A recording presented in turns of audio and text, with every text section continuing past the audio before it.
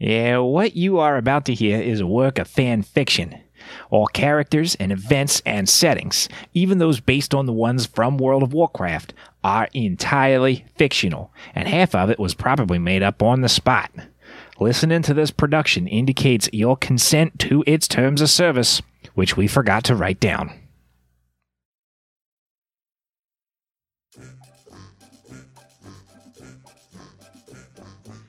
Last time, our heroes sailed downriver in a wrecked boat that they found and fought off a giant crocolisk.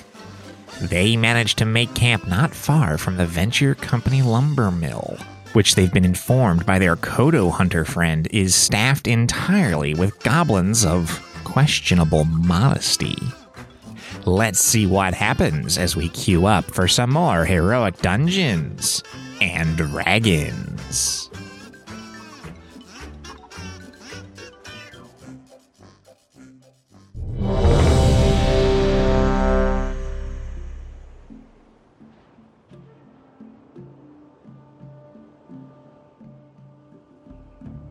So, where we left off, you guys arrived in northern Stranglethorn Vale on the advice of a couple of different people in Booty Bay saying, oh yeah, there's some really hairy stuff going on up north. You took a flight path, landed at the Gromgal base camp, had a conversation with the leader of that encampment, and also the demon hunter from the party of horde adventurers who, as it turned out, had taken some of the quests that had been offered to you before you went and dealt with the pirate thing. The blood elf demon hunter that you ran into by the name of Wellath Fellblaze, it was clear immediately that he had a little bit of background with Falkus. It was also clear that he felt that there was a strategy for dealing with this that was at odds with what the orcish leader of the encampment was looking to do. But it was also clear that more intelligence would be necessary for pulling off any kind of large assault on either Zul'Gurub or the trolls, which are primarily all hanging out down at the arena. So he was like, all right, well, if you guys are going to be exploring, potentially you might find some things up at the ruins of Zul'Kunda, which is in the northwest. Also, possibly you guys might find out some stuff in some other areas of Zul'Gurub.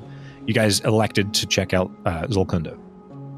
You went up there. Basically, you were able to discover that there was what immediately became clear was an undead vampire troll who you were able to exploit a little bit of a weakness of vampires that you discovered while you were there, which was the running water. Not water, but running water that you dunked him in and sort of melted his whole face off of his face. What a world! What a world! You then explored the jungle a little bit and found that there had been some sort of large creature that had crushed through a whole bunch of trees and left teeny tiny little footprints. And at the end of that trail, you found that there was this big ogre that had been slain in some kind of fight. And it had on these boots that you guys ended up taking. And as it turned out, they were boots that made your footprints be whatever kind of footprints you feel like that day. You followed the trail along a little further and discovered that there was this Kodo that was being hunted by the world's first Kodo hunter, who was trying his best to make his way into the Nessingwari expedition by means of slaying an impressive piece of game. You helped him out with that, killed this Kodo in this fight that took, it ran away at one point, and, you had to trap it against the water, and you were fighting it and all this. And as part of, by way of thanks for helping him out, the Dwarven hunter who you had encountered offered you pieces of the spoils as long as he got to keep the head for a trophy. Butch, you ended up leaving that encounter with what is clearly an amount of Kodo leather that matches the description you were given earlier of, hey man, if you can find some interesting or magically relevant hides that we can use to enhance your armor, why don't you bring that back to us? It seemed very clear to you that this is something that would match that description. Falcus, you actually... And it's all electric too, as well. Yeah, man. Every once in a while, as you hold it in your hands, it looks like regular Kodo leather, but it'll spark with electric energy every once in a while. So you know you've got something pretty tasty on your hands. Falcus, you also left that encounter with what might potentially be an arrow that might deal a little bit of extra electricity damage, some extra lightning damage. But you're not super used to building your own ammunition. You spend a lot more time buying the good stuff. So whether or not this is actually going to work when it comes time to use it is up to chance more than anything else. Ari, I don't recall off the top of your head. Did you leave with anything interesting from looting that beast? Nope, not yet. I just kind of let them Very good. go off. Not long after that, you discovered that you were not all that far from the river that runs north to south through northern Stranglethorn, and decided, okay, well, it'll be really easy to follow the river south to get to our next piece of interesting location in the area, which is the Venture Company base camp. It's a Goblin Run lumber mill that you were told by Kiz Bluntstrike, the weapons vendor in Booty Bay, that, oh yeah, no, I know a guy up there. You should go talk to him. He may have some information about the zone. It may have some information about the trolls. You know, not sure exactly what he knows, but he may have something for you, so you can go check it out. You were informed that there's something a little off about the goblins that work there, but hey, you know, information's information. Everything will be just fine. You put a little bit of ingenuity into repairing an old dilapidated boat that you found. You made your way south along the river, fighting a crocolisk along the way. And then by the time that the boat had kind of served its purpose and was starting to spring some leaks, you pulled over on the eastern side of the river, probably several hundred yards away from the lumber mill itself, still in the woods, but within viewing distance of the structure, and went ahead and took a night's sleep. So if anybody hasn't yet credited themselves a long rest, you may do so now. As you wake up in the morning, again, you are far from the camp as far as, like, it's hard to see detail, but you can clearly see the structures in the distance. You can clearly see that there is a field surrounding the camp, at least on the land side, of felled trees. It's like tree stumps for a hot minute, like all the way around this area, tree stumps all the way around. And you can see that something is burning. Last night, it was a little bit heavier. There was smoke in the air that was drifting up to the sky. This morning, it is not as intense, but something is aflame in the distance. You also took a minute last night, I think, before we went to bed to peek at the structure using the spyglass that I think Falcus has, if I remember right. And you saw that there were some goblins working on the site, and there were some on top of the building. But you're still a little too far away to have made out any particular detail. At this point, what would you guys like to do? Well, good morning, everyone. Crick. I stretched my back, and I got up a little earlier than y'all, it seems, and I made y'all a little bit of breakfast here. Y'all, all y'all take one of these little treats. Come here, doggy, and I say to Ari. And these treats... Oh, actually, it says a creature can use a bonus action to eat one of these treats to gain 3 temporary hit points. I believe it's equal to your proficiency bonus there, Butch. I think our proficiency bonus went up. The last time we used it, I think it was 2. So it's 3 now. Good deal. Good deal. So... And because your proficiency bonus is 3, that means everyone can have one. Yeah, so I can only make 3 per long rest. So basically, gobble these up and these are temporary hit points, so you can add 3 temporary points. Just as a refresher to everybody on temporary hit points, they are hit points that are on top of your regular maximum. When you take damage, the temporary hit points take the damage first. Think power word shield. So we've all taken a long rest, so we should be maxed out anyway. Mm-hmm. Now you've got 3 temporary hit points. I mean, you could take these later, but there's no reason to not just eat them for breakfast. Yeah, they stick with us, right? Yeah, they're going to last until your next long rest, or until you take damage and you lose them, or until you get another source of temporary hit points. Now, just as a reminder for temporary hit points, you can only have temporary hit points of any kind from one source. So if you eat Butch's treats, and then you gain temporary hit points from another source while you still have the temporaries from Butch, you have a choice to make. You can either keep Butch's or take the new ones, but they do not get added together. No. Cool. And how many of these little treats can you make? 3 per long rest. Cool. All right. Yeah, I'll gladly take one and give myself 3 temporary hit points. Now, per short rest, I can make more, not these treats, but something that'll increase hit points. So like a heal if we're taking a short rest instead of using hit dice. So there's no reason in the world not to just pop these in your mouth right now. Mm-hmm. Cool. So everybody's at max hit points plus 3. Fantastic. Anything else you want to do during breakfast? I've got nothing in particular right now. I mean, we're just we just got out of the river, right? We're hanging out here, and we weren't ready to go anywhere near the logging camp right now, right? How bad, because we pulled the boat up, if I remember correctly, how badly damaged is the boat? How large is the mouth of a crocolisk? Well, it's narrower than an alligator. Analogous? Ari, that boat's done for. I'm sorry, sweetheart. We barely got here as it was. The boat was suffering from the grappled condition. The crocolisk had bit a pretty decent chunk out of the back of it.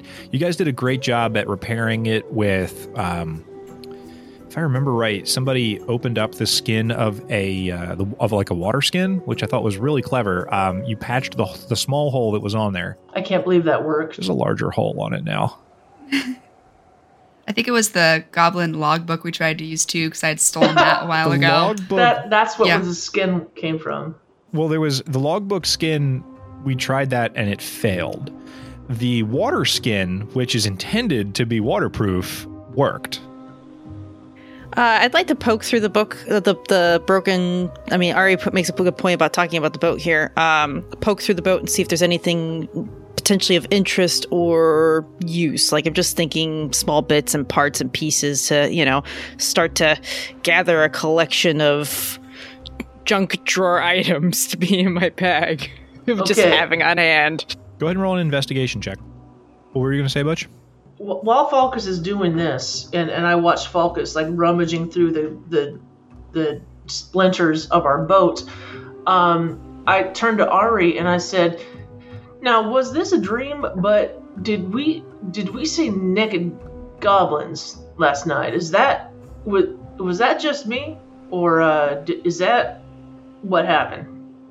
From the boat, you just hear, "No, the image is burned into my eyes." Yeah, it's burned into my mind. They're definitely enjoying themselves in ways that I don't spend a lot of time with goblins, but the time I have spent, I do not think this is normal behavior. So I'm a little curious as to what we will walk in on and what their temperament will be. Well, they didn't look like they were, gathering up in any kind of huddles, if you know what I mean, but they were just walking around that way. Yeah. No, Butch, what do you mean? You pay attention to the boat, Falcus. I mean, I speaking of... Oh, go on.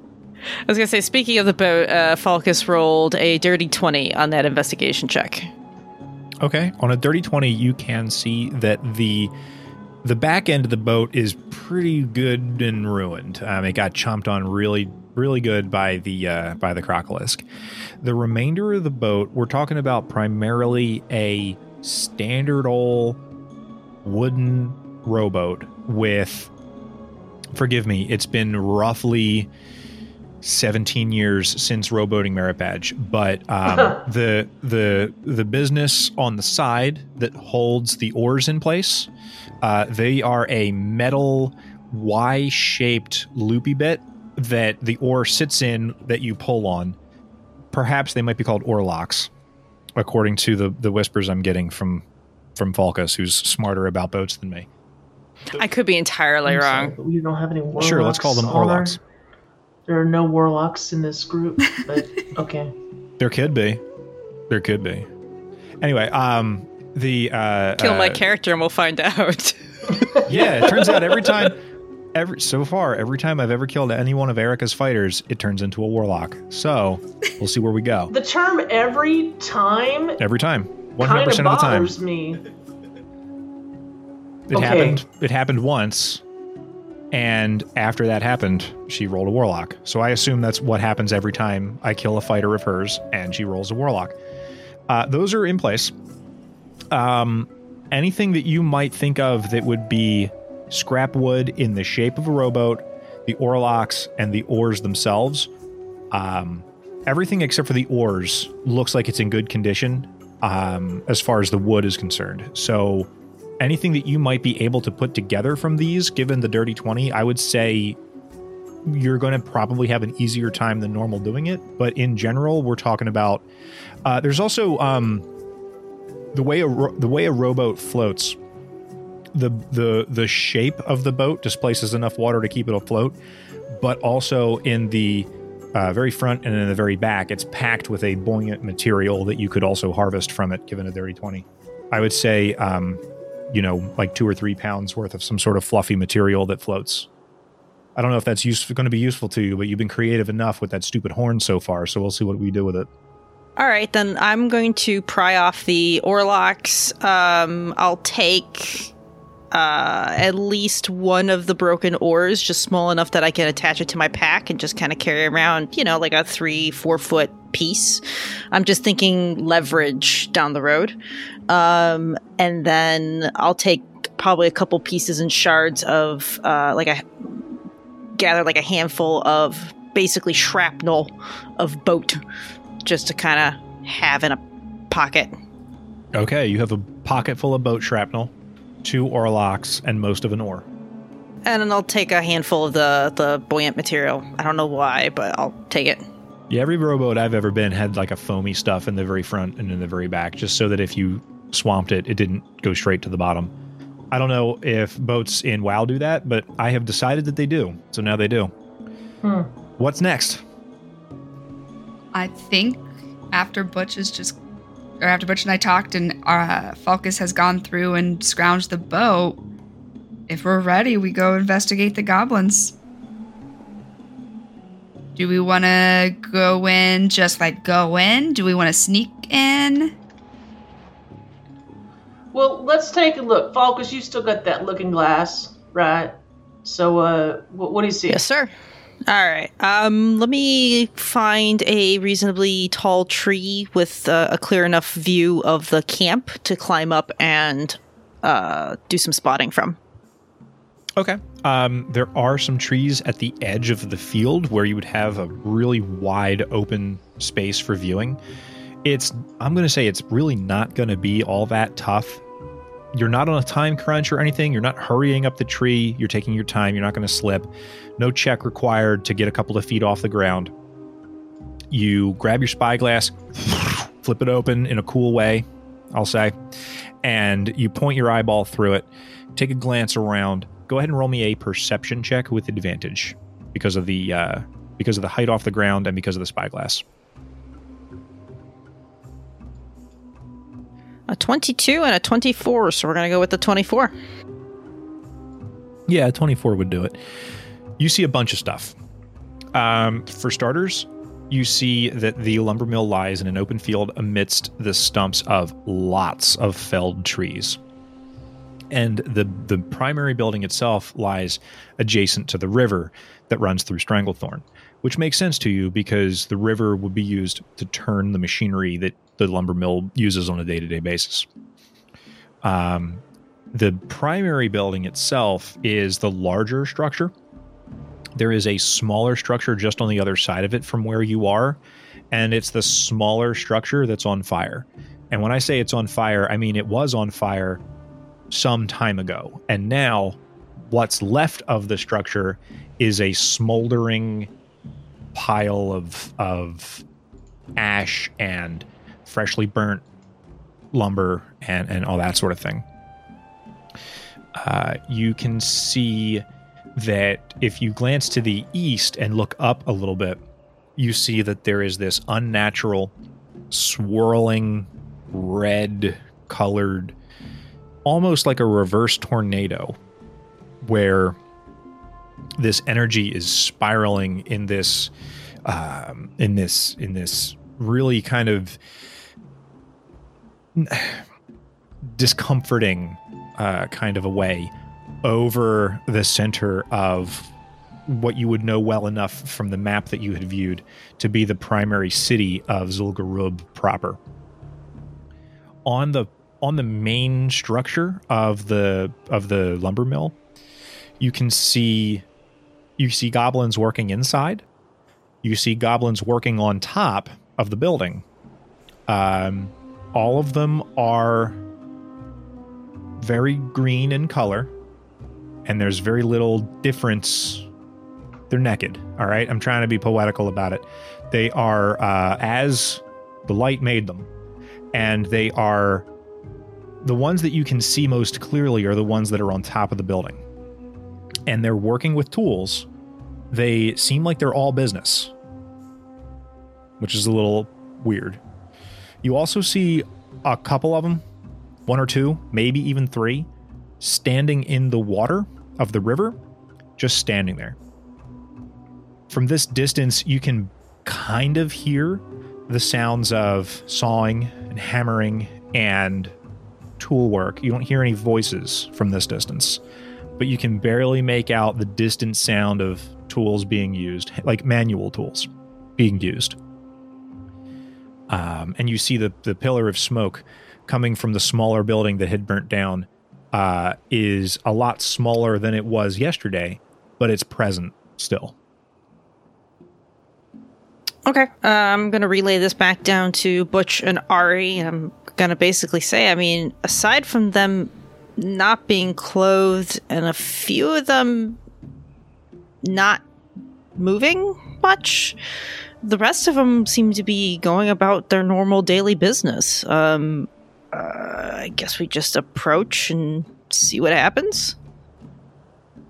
Oddly enough, I agree with you. Like, I don't think, why don't we just, like, walk up and talk to one of them and pretend that them being naked ain't nothing. I mean, we got no real reason to think we need to kill them right away, or kill them at all. You know, why don't we just say, hey, we're travelers, what's going on here? Yeah, that's the only way we can find out what is maybe really going on, or maybe nothing is going on. We don't know until we, I guess, walk up and ask. Or if there's something going on, we don't care. So, like, I don't think we need to, you know, be sneaking around and shooting arrows at people that we don't know are bad guys or not. But, you know, we're all, you know, adults here, and I'm going to walk in the back if you don't mind, because some of them are females, and I just rather not. You know, it'd be hard for me to look them in the eyes. Okay. Are we marching in? Let's march in. Looks like. I would have Ari lead the way. I mean, she's the charisma person, right? I can lead it. Yeah, but Go in. But let's just like walk in like we're taking a walk and like, oh hey, what you doing? Like friendly. Okay. Do we have any reason to like hide languages or I mean, goblins? A lot of them are neutral. I think common, yeah. We'll just stick to common. All right, let's go. So we're not sneaking around. We're just walking. It's like a Sunday stroll. We're strolling on a Sunday. Where are we saying we're going? We're on our way to. I mean, we can tell them south. I'd prefer not to tell them. I'd prefer not to tell them Zul'Gurub. Oh gosh, no. And south is a General direction. No, it's a direction that we'd be going anyway because we'd be walking south through the camp. But if they ask us where we're going, we're just passing through to the south. Nothing in particular. Maybe we're heading to Booty Bay. That's all. We're just heading. We're heading to Booty Bay. If we end up back in Booty, okay. But yeah, that's just common ground so that there's no deviance from all three of our stories. Oh, we're Let's deviants. put it that way. We're deviants. But not as much as these guys are. So, listen, there is nothing wrong with a human body. I just can't look at it. How do you feel about goblin bodies? There's plenty wrong with the goblin bodies. Now, okay, so we've got a story. We're walking through. We got smiles on our faces. What about elves? Of course we do. Anything wrong with an elven body? I ain't never seen let's your just body, go. and I don't want to. But can we continue, please? I will lead the charge, and we're heading towards the goblins. All right. You guys make your way through the field where, again, you have to wander sort of in a snaky kind of pattern around these huge stumps that have been sliced down, presumably by the goblins who are crafting lumber here at this location. As you approach, the sound of the woodworking and the sound of the hammering and sawing gets a little louder. You don't hear the sounds that you would associate with the saw at the lumber mill, right? Like you hear like a handsaw going and a hammer and that sort of thing, but nothing like the loud, large sort of lumber production that you would have expected to hear. As you approach, you can see that the actual structure of the lumber mill itself is kind of open, but not like incredibly open. There's a couple of doors that face the water. There's a doorway that faces out toward the field. There's another one that faces sort of northerly. And the structure inside, you can see as you approach, there's this one huge saw blade that's held vertical on this like system that turns and all this based on the water pressure. It turns trees into boards. You can hear the sounds of the goblins starting to talk to each other as you approach.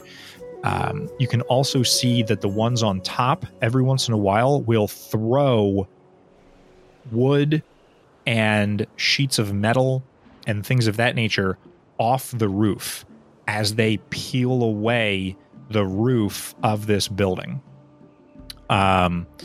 They are, and you can hear like the ripping sound of lumber coming up, even though it's been nailed in place as they yank on it with crowbars and things to create these big holes that you can see in the roof of the building. The other thing that you can see as you approach and as the angle starts to change, as you can see sort of around the building a little bit more, is that next to the lumber mill building proper is this mechanical, humanoid-shaped, constructed vehicle almost. It looks like it has a pilot's seat, and then in the chest of it is a big angry face looking thing, and it has like two arms. One of them has a big clawy grabby hand, and the other is just a saw blade arm. It looks like a mechanized piloted vehicle of some kind. And then beyond that, you actually get a good look at the building that's burnt down now. The building itself, there's really not a whole lot left of it, except for the garden that was on one side, which is populated with these beautiful yellow and orange and white flowers that have bloomed beautifully amidst the flames and the smoke that sit on the side of the building. And just for a little bit of a visual reference,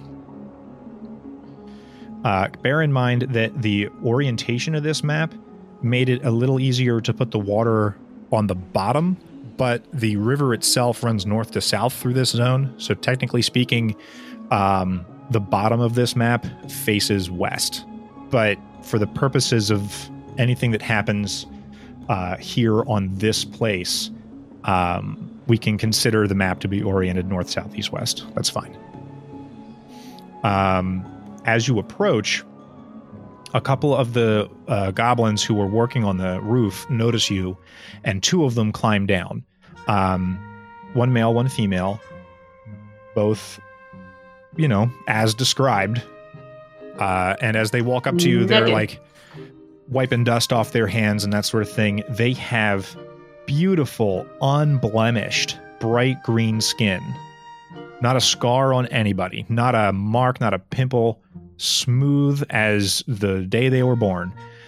And as they climb down off the roof, they look over to you and they say, "Hey, what brings you to the mills?"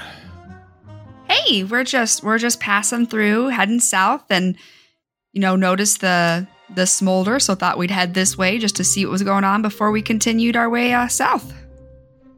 Oh, one of the buildings burned down. Not a big deal. Gotcha. Well, more focused on this, really. What is this? A little too shady inside, really. What I poke around. Is it y'all don't like shade?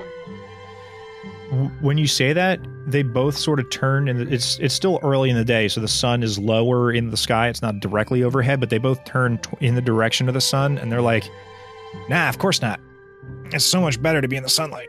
And they stretch, and they're like really sort of wide stanced, like a little bit spread eagle style, and they just point as much of their, literally pointed in the direction of the sunlight so that they can get a good stretch, and it gets all over their belly, and it gets all up in their legs and face and places.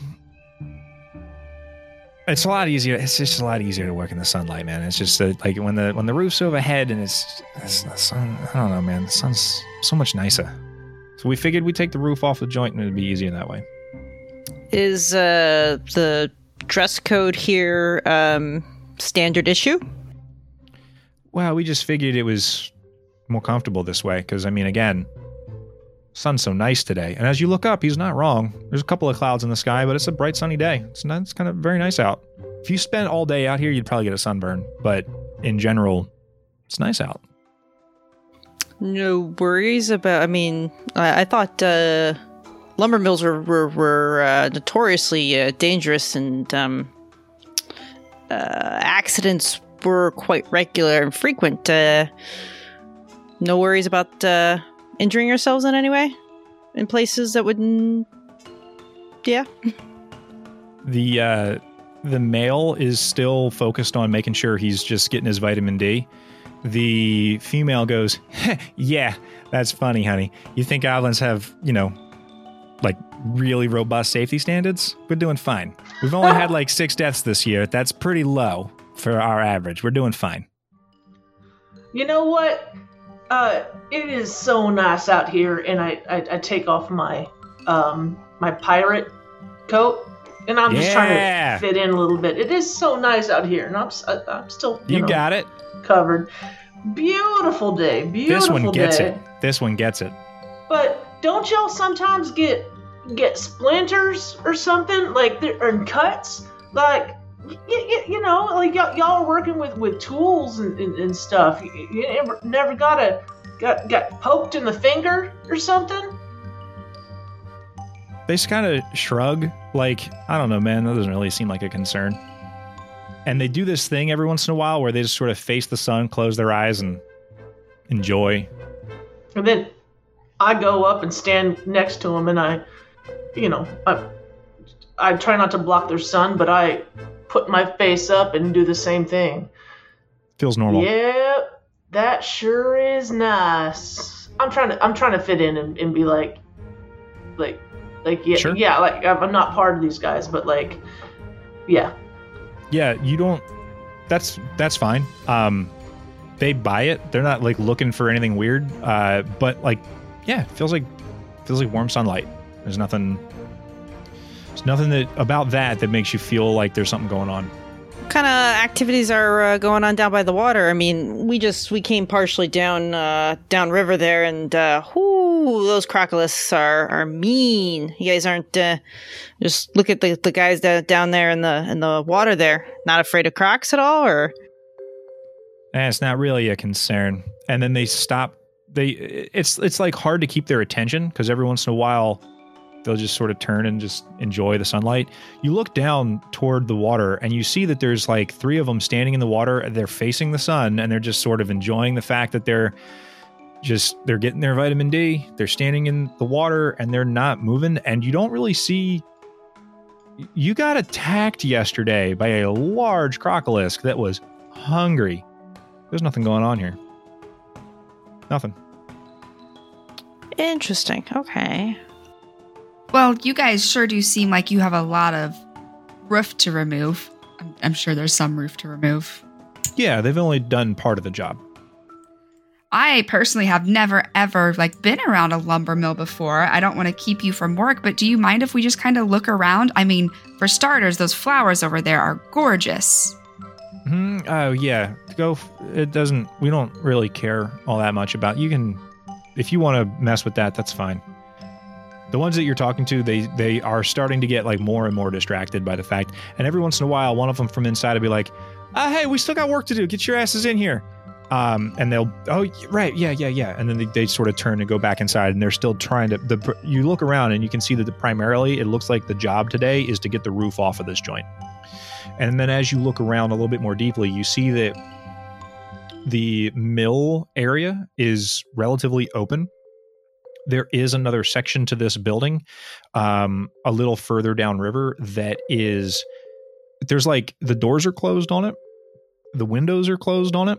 The roof hasn't been pulled on it very much. It looks like they're kind of ignoring it a little bit. And then just beyond that is where the building is burning down. So what about that building over there that's on fire? We used to do office work in there. There was I don't know, man, papers and things, and we used to have to give updates on what we were doing and how much production we did and all that. But that was before, man. Now it's really not a big deal. And when it caught fire, we were like, that's one less thing we have to worry about. Really, all we have to do is make sure there's plenty of sunlight in the workspace.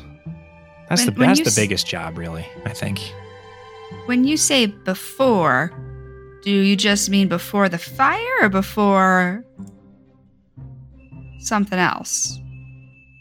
Well, honestly, it's kind of a personal question, don't you think? It's a little rude to just sort of ask someone their personal, but this person is naked. That's condescending to you about being a little too personal about the way that you're asking questions about them. But that's the attitude they're bringing you.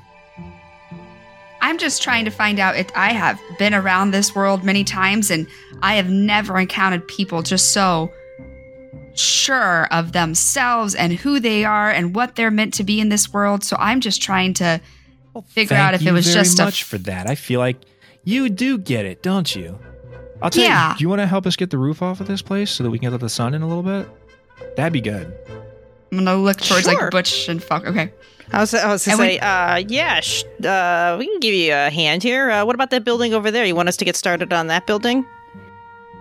Where are you pointing? I'm pointing at the building that's all closed up, and I mean, it looks like the space here that you guys are working on is pretty well covered by the number of goblins that we're looking at here. They're covered by you guys here. I mean, us three, we can go get started on that building over there. Yeah, all right. That's good. You guys have tools? You want to get work? All right, that's fine. Listen, start on the sun's just now coming up. Why don't you start on the east side where it's nice and bright? That'll work out good for everybody, I think. Cool. I'll start digging in my backpack and pull out a crowbar and start walking to the far side of the building. I'm guessing over here is where you're talking about. Okay. As you walk around, you see that the side that you guys had entered on, it wasn't boarded up, but the doors were closed. On this side, you see that the windows have been pulled open so that you can kind of see inside a bit. You can see inside this huge, massive plant creature of some kind. It's like it's clearly more than just a plant because of the way it swarms and wiggles with these long purple spiny vines that are on it. It's almost pressed up against the side of the room, almost like it's a little too large for the space that it occupies. It takes up the entire height of the room. It's covered in these oval-shaped, like 3 foot tall or so green pods all around it. Each one's like 3 or 4 feet tall. Each one of those pods is covered on the outside in this thick film that makes it hard to see exactly what's going on it. But you can see that the membrane on the little pod thing that is the closest to you is a little thinner than the others, and inside you can just barely see the form of like a small humanoid shape that is fully dressed and seems to be floating in the pod, kind of unconscious almost. There's this noise that you can hear through the building. And then you hear on the far side, as the three of you have gone around the far side, you can see on the side that you approached from, the doors open. And you hear someone shout, "Hey, you guys, the office is getting a little too small. We need to focus on the roof over on here on the eastern side and move all the walls around. You have to go drop the walls on this room. Let's go." And you can see this slime trail that goes from the creature out through the door that somebody just walked through and said, "Hey, we got to do more over this side." And as all that happens, you hear, and it reaches out with one of its tendrils actually toward Falcus. Feed me, Always. Seymour. You were in the middle, and I rolled a 2. I don't know what to tell you. Why don't you go ahead and roll initiative for me just real quick? I wish the second one was mine, but I have to take the 10.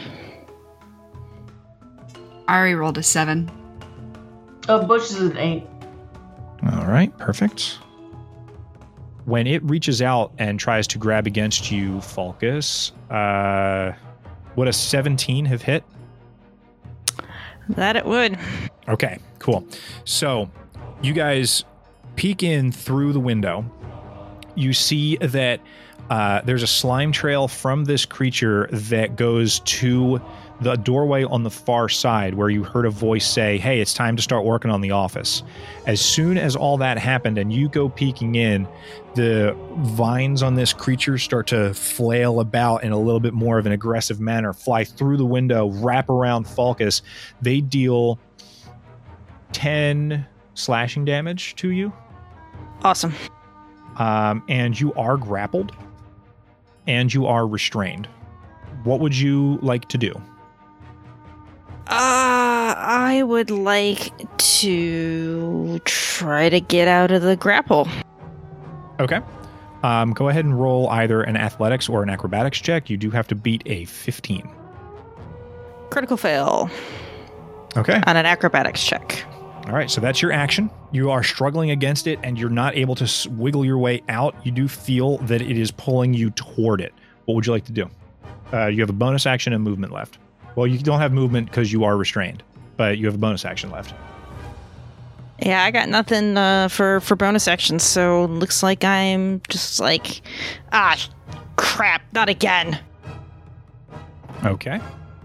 Butch, it is your turn then in that case. You see that Falcus has been grabbed by this large viney thing, and then it was pulled taut, and it's beginning to pull it closer to the vine, toward the main body of the plant. What would you like to do?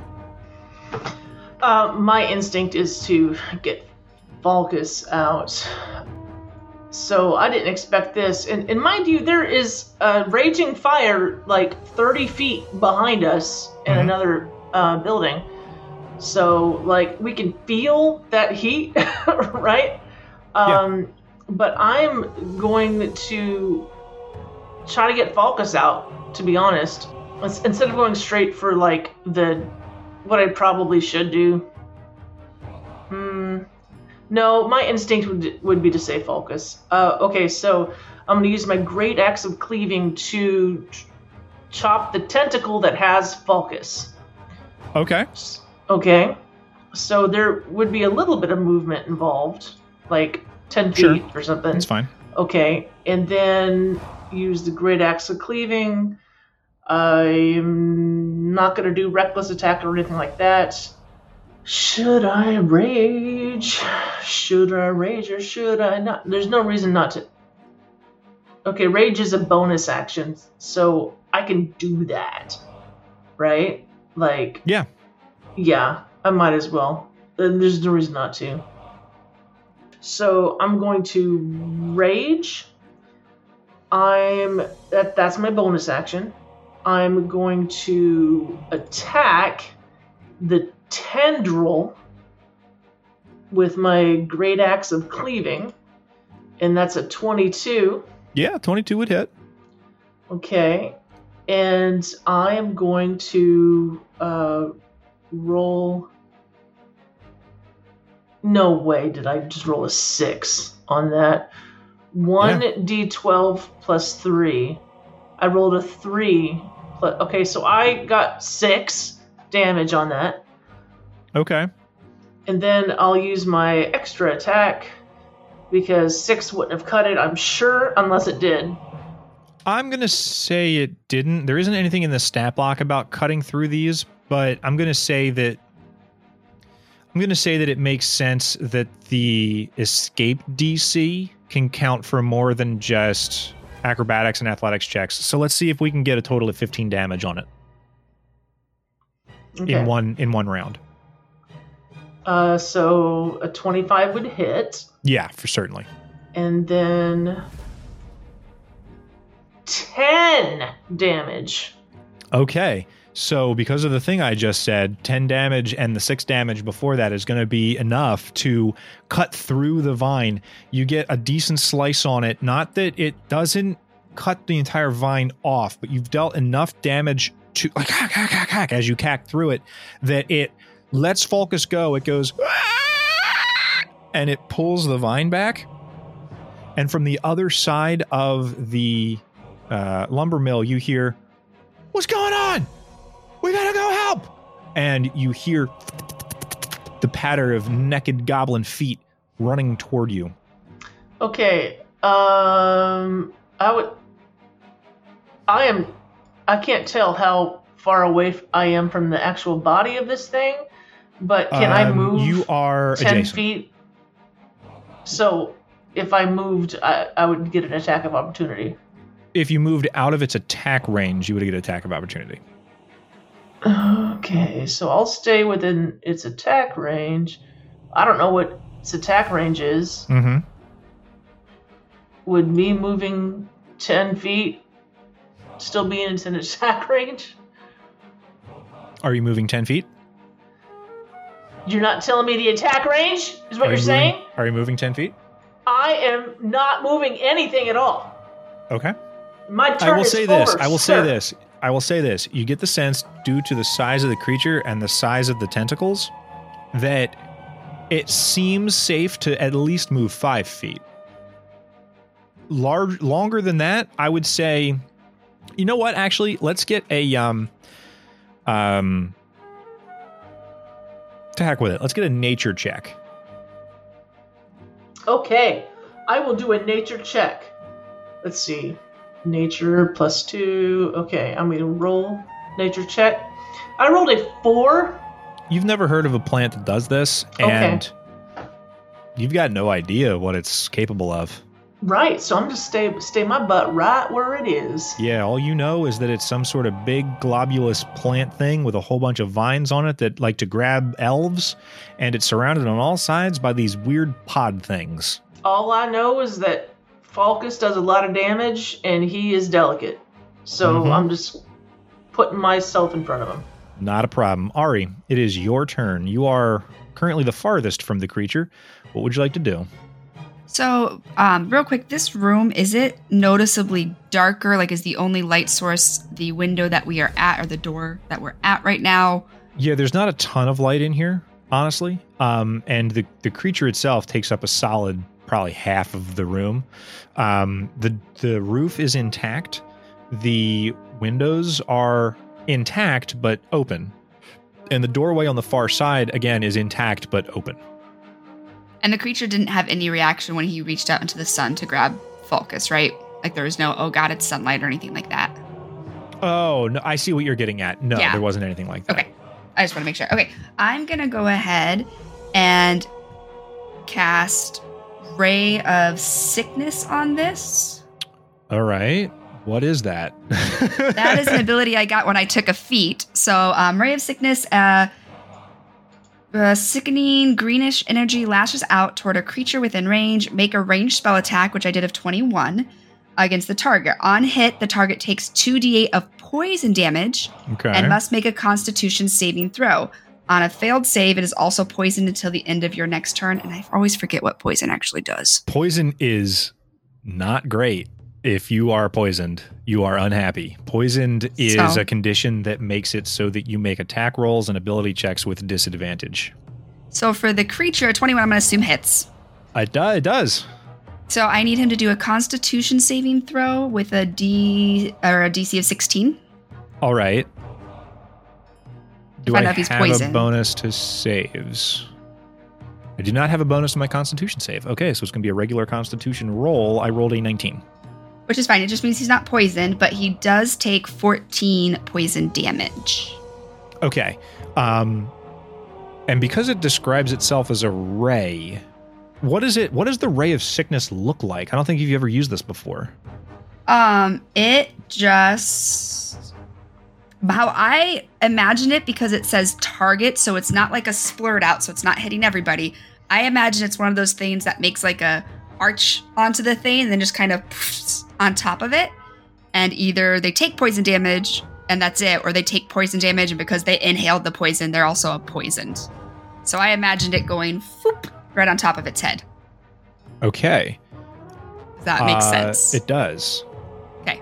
So, yeah, you attack the plant in this way, and this streak of energy comes like arcs up, out, and through the window and down and goes, and there's this greenish sort of gaseous form that surrounds it. And as it starts to deal the poison damage, you hear that same, and it's like louder and more intense and bad. And you see that its greenish plant-like body starts to wilt aggressively as a result of this. The poison damage that you dealt to it appears to have done a little more than you expected. You did 14 poison damage?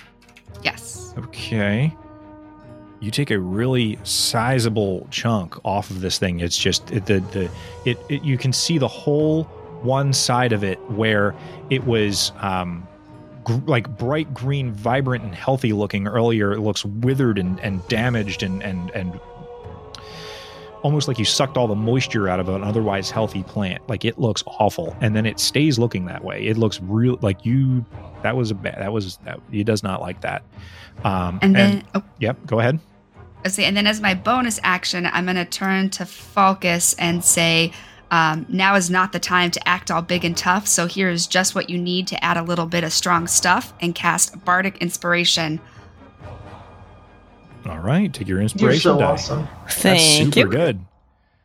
The poison gas and the screaming sound from this creature, all of the goblins who were in the other room are rushing in your direction. On their turn, they are going to take their full movement speed plus their action to dash. You can hear and occasionally even see through the windows, these goblins are rushing in your direction. The plant creature is going to reach out again and try to grab a hold of, looks like Butch is closest, so let's try to grab him. Okay. Would a 12 hit? No. Okay. Would an 18? Yes. Okay. And then behind him, Ari with the poison damage, would an 18 hit? Yes, it does. Okay, cool. So a whole bunch of vines come flying out of this thing. Butch, you are going to take seven slashing damage, reduced down to 3 because of your rage. Ari, you're going to take a full 9 slashing damage because these vines are wrapping around you and starting to try to drag you in. Falcus, it is your turn. You are the one person who is neither grappled nor restrained. What would you like to do? So what I'd like to do is to use my action to... Well, first I'm going to use my move. 10, 15, 20, 25, 30, 30, and then I'm going to dash, and we're going to get over to this goblin shredder, and I'm going to use I'm going to use my action surge and try to freaking get in this thing and start it up. Okay. You don't put a goblin shredder in front of me and not expect me to try to get in it. Wow, dude. Okay. Interesting choice. Go ahead and let's see. You used your movement, your action, and your action surge to get all the way to here to look around. Roll an investigation check to make sure that you can even figure out how to fire this thing up. And there's not a goblin in there? No, it was standing there silent when you guys walked past it. And what's the... I can add the Bardic Inspiration to my roll after I roll, correct? If Yes. I need it or not? Mm-hmm. Okay, cool. Yeah. So let's start off first with my investigation check roll, which is a natty 20, so I'm not going to waste my Bardic Inspiration on that. So I got a 26 on my investigation check for this. That was sufficient. You jump inside and you see that you're surprised by this. There are gizmos and like levers and switches and keys and all that sort of thing. Gizmos and levers aplenty. But weirdly, they're all labeled. And you're like, all right, I guess you just turn this one to turn it on and press this one to move forward. If you'd like, you can reference the Goblin Shredder stat block there for piloting the Goblin Shredder.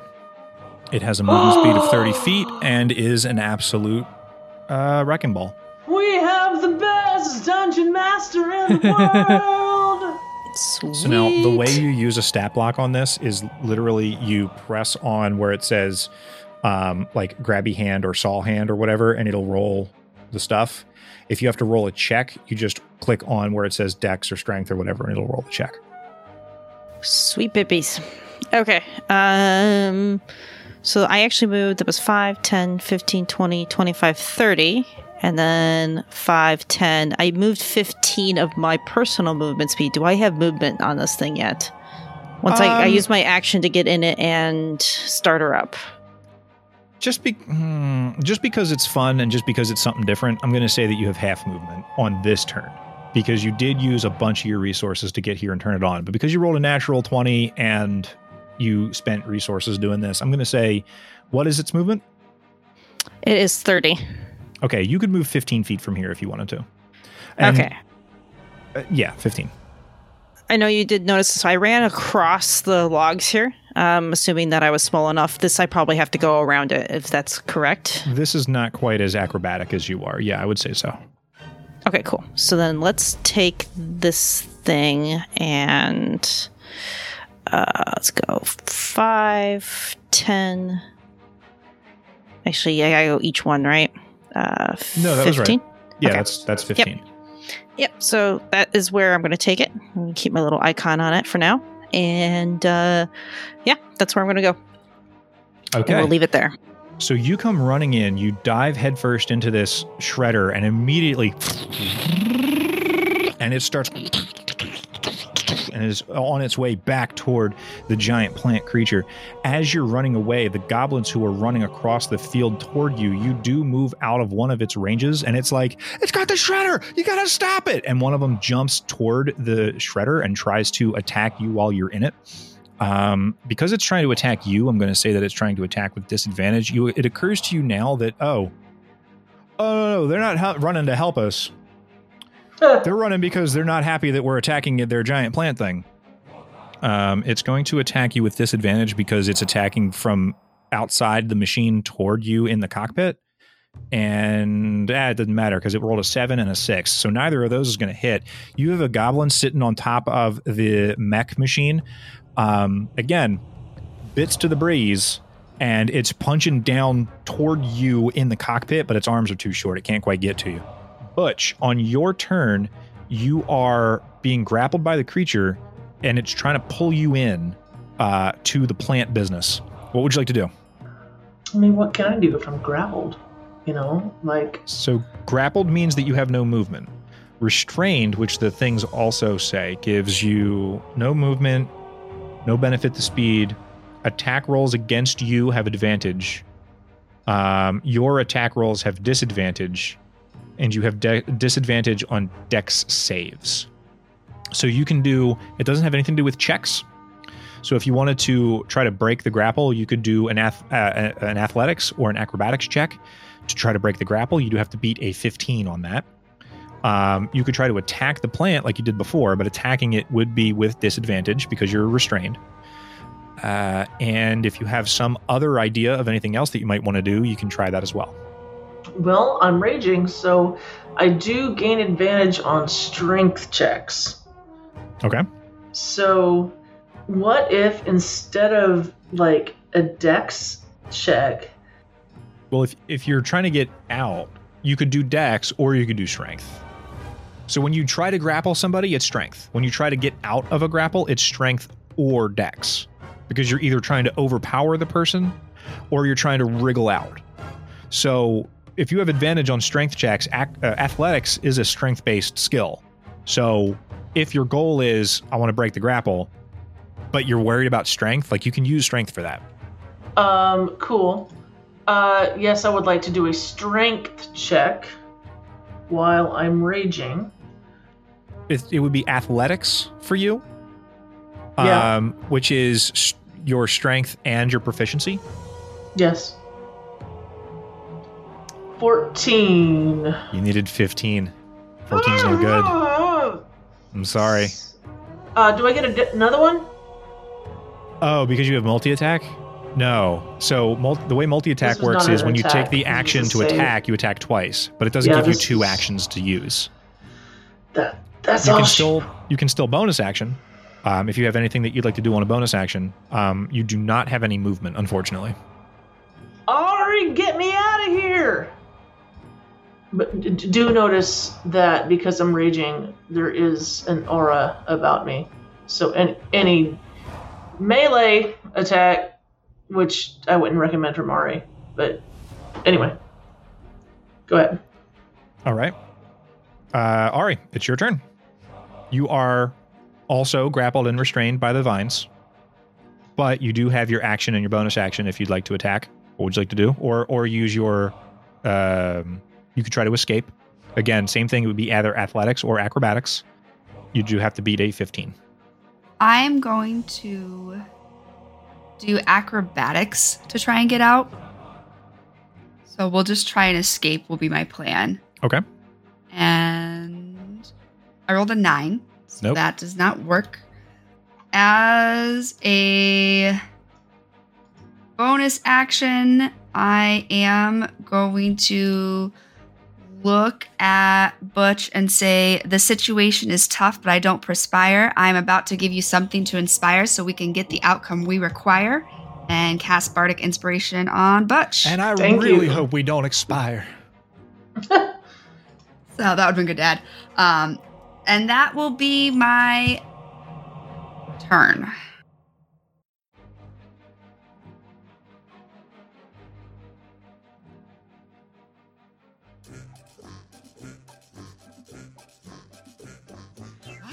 Falcus, showing some engineering expertise with his ability to pilot a goblin shredder, advances against the giant plant monster as all of the goblins in the mill come to its defense. Butch and Ari are up close and personal with the plant while it tries to grab them and draw them in. What could be the reason for all of this strange activity, and what connection does it have with the trolls? We'll have to wait until next time to find out when we queue up for some more heroic Dungeons and Dragons. Please follow us at twitter.com/heroicdnd, where you'll find our players' social media info and a link to our Discord server.